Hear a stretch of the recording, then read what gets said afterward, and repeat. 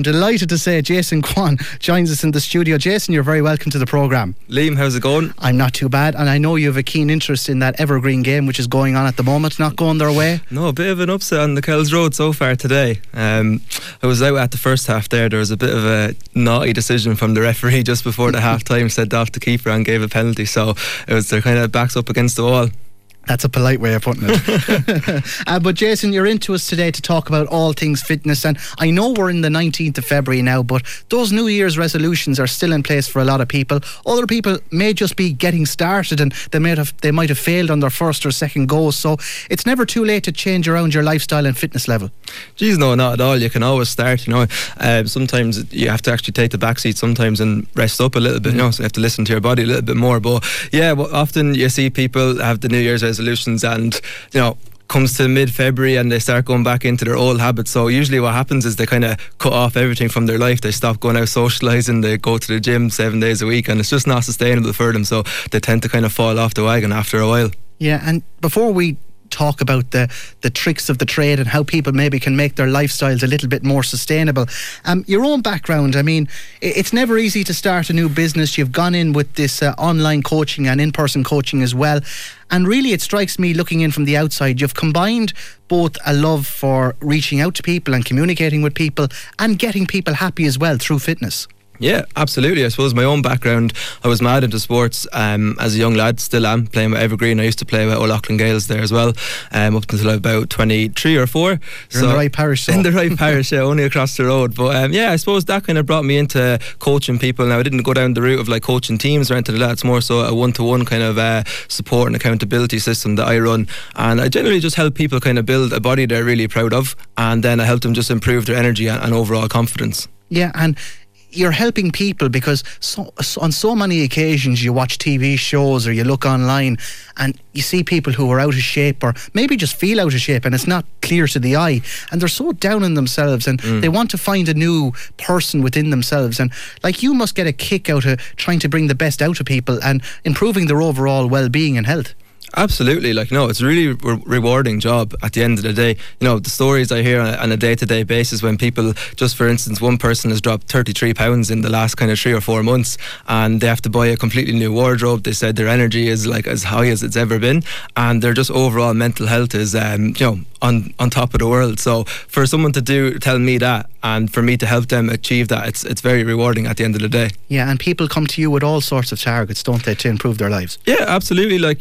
Usually it's like weight loss or fat loss, but once you actually get into it and you understand why you want to drop weight and why you want to actually build the body you're proud of, it's actually a lot more important. People always come to me and they're like, I want to lose 2 or 3 stone, but I always ask them, why do you actually want to do that, and how is it going to benefit your life? Is there going to be, like, for instance, are you going to be getting a new wardrobe, or are you going to be walking down the beach really comfortable in the summer, kind of way. Yeah, and can that be challenging from your own point of view? Because I know you deal with a lot of clients, again, both in person and online, and they all have different expectations. I know there may be crossover there, but different lifestyles, different ages, different genders, there's all sorts of variations between people. Do you find it difficult to get your own mind around that when you're organising all this? Sometimes, yeah. I suppose you have to see where the person's coming from and where they want to go, and that's a conversation that we have at the start. We usually get on the phone and have an understanding of what their life is like at the moment and what essentially they're looking to get out of kind of coaching and stuff. So it can be different for a lot of people, but I really focus on just helping people build the body they're proud of, improving their energy and then improving their confidence. Yeah, and that means a lot, and I know people get more than just the abs or the muscles out of that, don't they? Yeah, there's so much more to it than that. If you're just doing it for that kind of aesthetic purpose alone, you're not really doing it for the right reasons. You have to be doing it for internally, kind of your own mental health, your own physical health. You want to be able to run after your kids around the playground. You want to be able to go for a run, or you want to be able to do a gym session yourself. Kind of. So you have to look after your overall fitness and mental health. So when people jump on board with you, there's 2 options, I presume, the online avenue and the in-person avenue. The COVID disaster of the 2-3 year period was negative on so many levels, but was it almost a blessing in disguise for you in finding people that you may not have found before?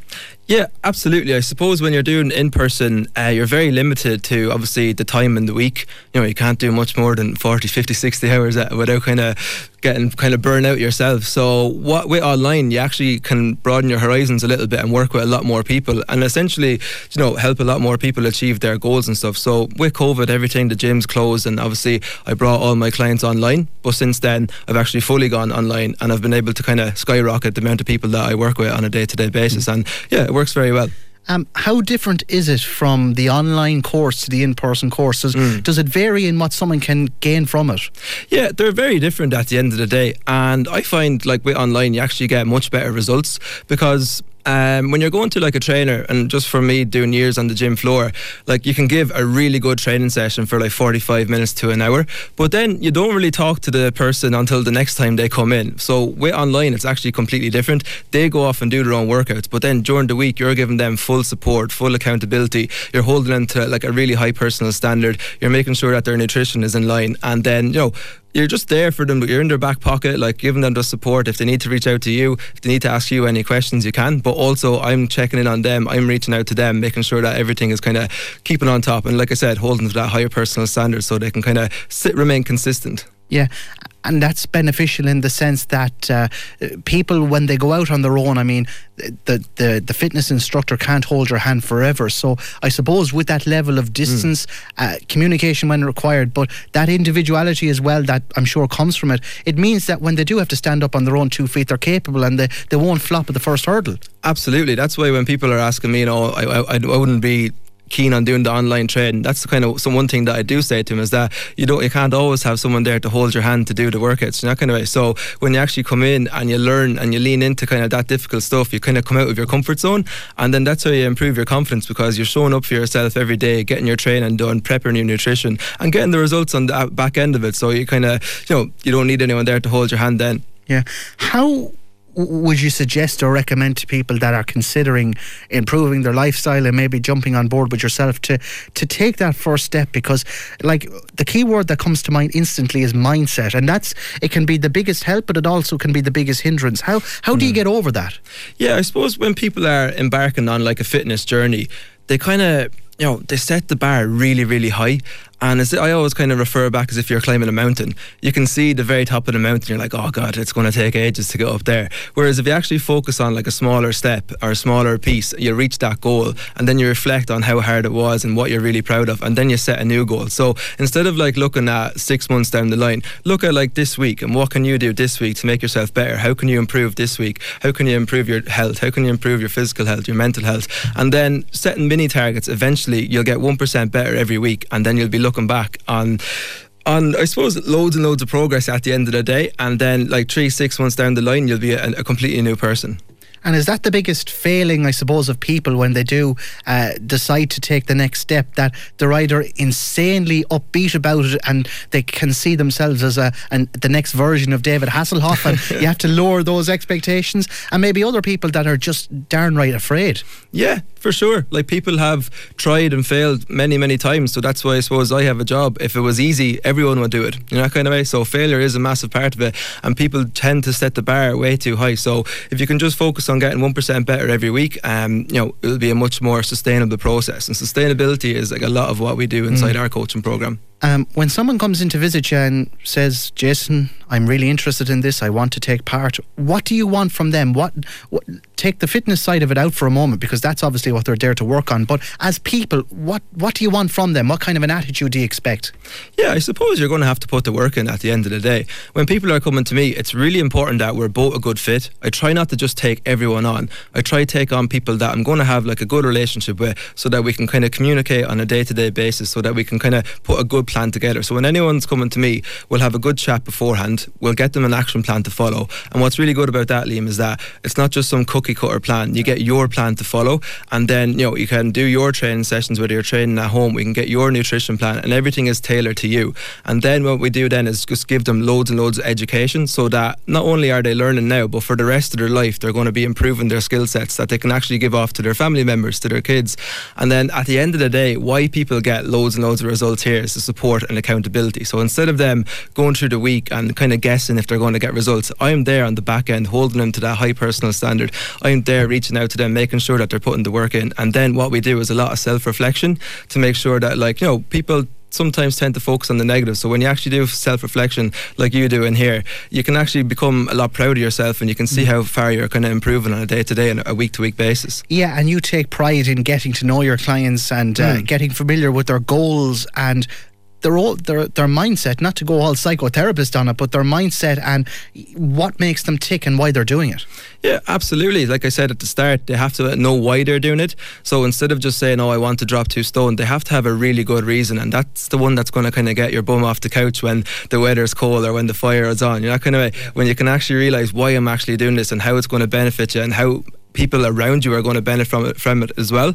Well, that's the one that's going to give you the kick up the backside. Yeah. Now, dear listener, there is a bowl of chocolates and biscuits behind me, so I'm with you when I say I am totally the wrong person to be asking these questions, and I probably should have put them under the desk before Jason came in. I feel so guilty.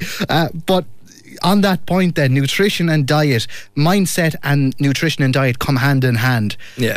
How do we stop bowls like that appearing beside you, in front of you, behind you, and maybe things that are a bit more beneficial in your diet? How do we climb that? Because it's all well and good, I've said it many times, I want to eat better. Never happens. Yeah, well, that's the thing. People think they can't have them at all. Yeah. And when they kind of embark on their fitness journey, the cupboard gets cleaned out, the biscuits, the potatoes, the sweets, the alcohol, cold turkey, when essentially you don't have to do that. You can kind of follow like an 80-20 principle where, you know, focus on your healthy foods, like your lean proteins, your good carbohydrates and fats and vegetables. But also, like, if you're looking to just give up chocolate or give up sweets, it's not gonna help you down the road. And then at the sight of like a bowl of sweets, you're gonna go mental, you know, that kind of way. So you're better off just to have a more sustainable approach. Include something like that daily or weekly if you like it, and you're gonna have, like, you know, you're going to tick the boxes as the weeks go on. Does it depend on a person or their own build, or is there a once a week rule or once every month rule as to when you should indulge in the foods that, like, we can all check the packaging and check the levels on fattening ingredients and sugars, but there is certain foods we know this is not good for me. So is there kind of an unsaid rule as to how many times you should indulge? That's everything in moderation, I suppose. Like, you always see The Rock on Instagram there, he has his big cheat day, and I don't essentially like the word cheat day, because I want people to have the freedom to include what they want when they want, but also just focus on like the healthier options when they can. Yeah.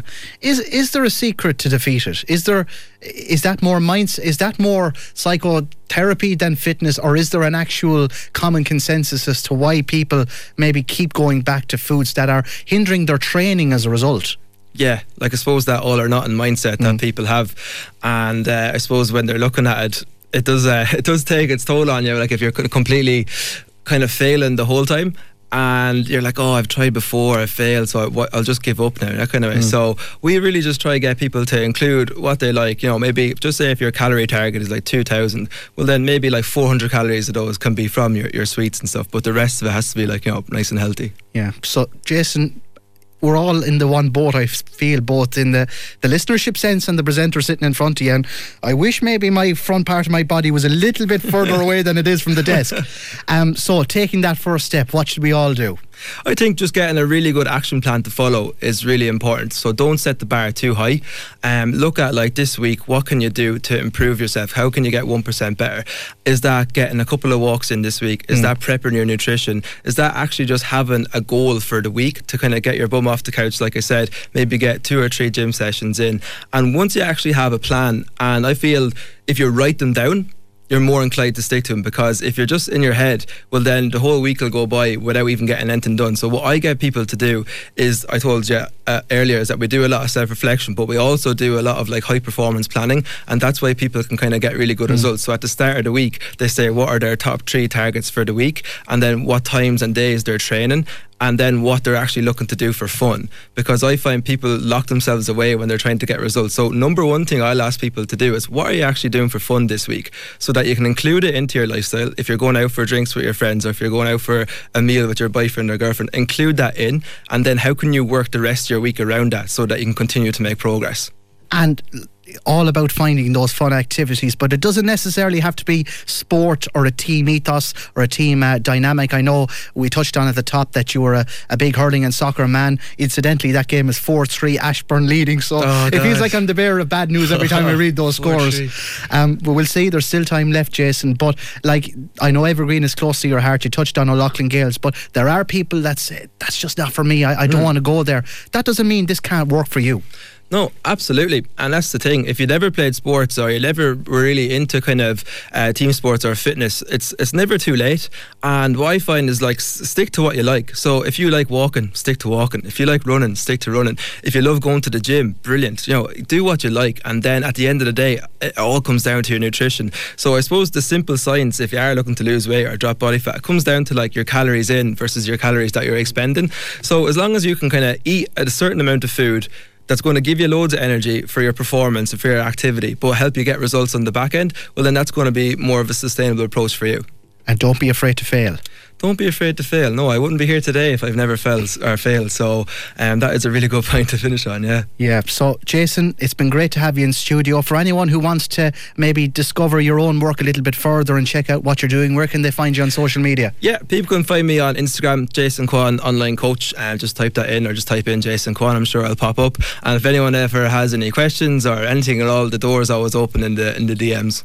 Yeah, and you're always open to a chat as well. And Absolutely. If someone doesn't want to take the leap of faith straight away, you'll be patient. Yeah, like anyone that follows me online, I'm always open to have a chat with them. I'm chatting to a lot of people in the messages now. We don't essentially have to work together. I'm more than happy to give people an idea of where they can go. And then if they do feel like getting that extra support and accountability, well, I said the door is always open. Jason Kwan, fitness coach, thanks very much for dropping by. Really do appreciate it. Thanks a million, Liam.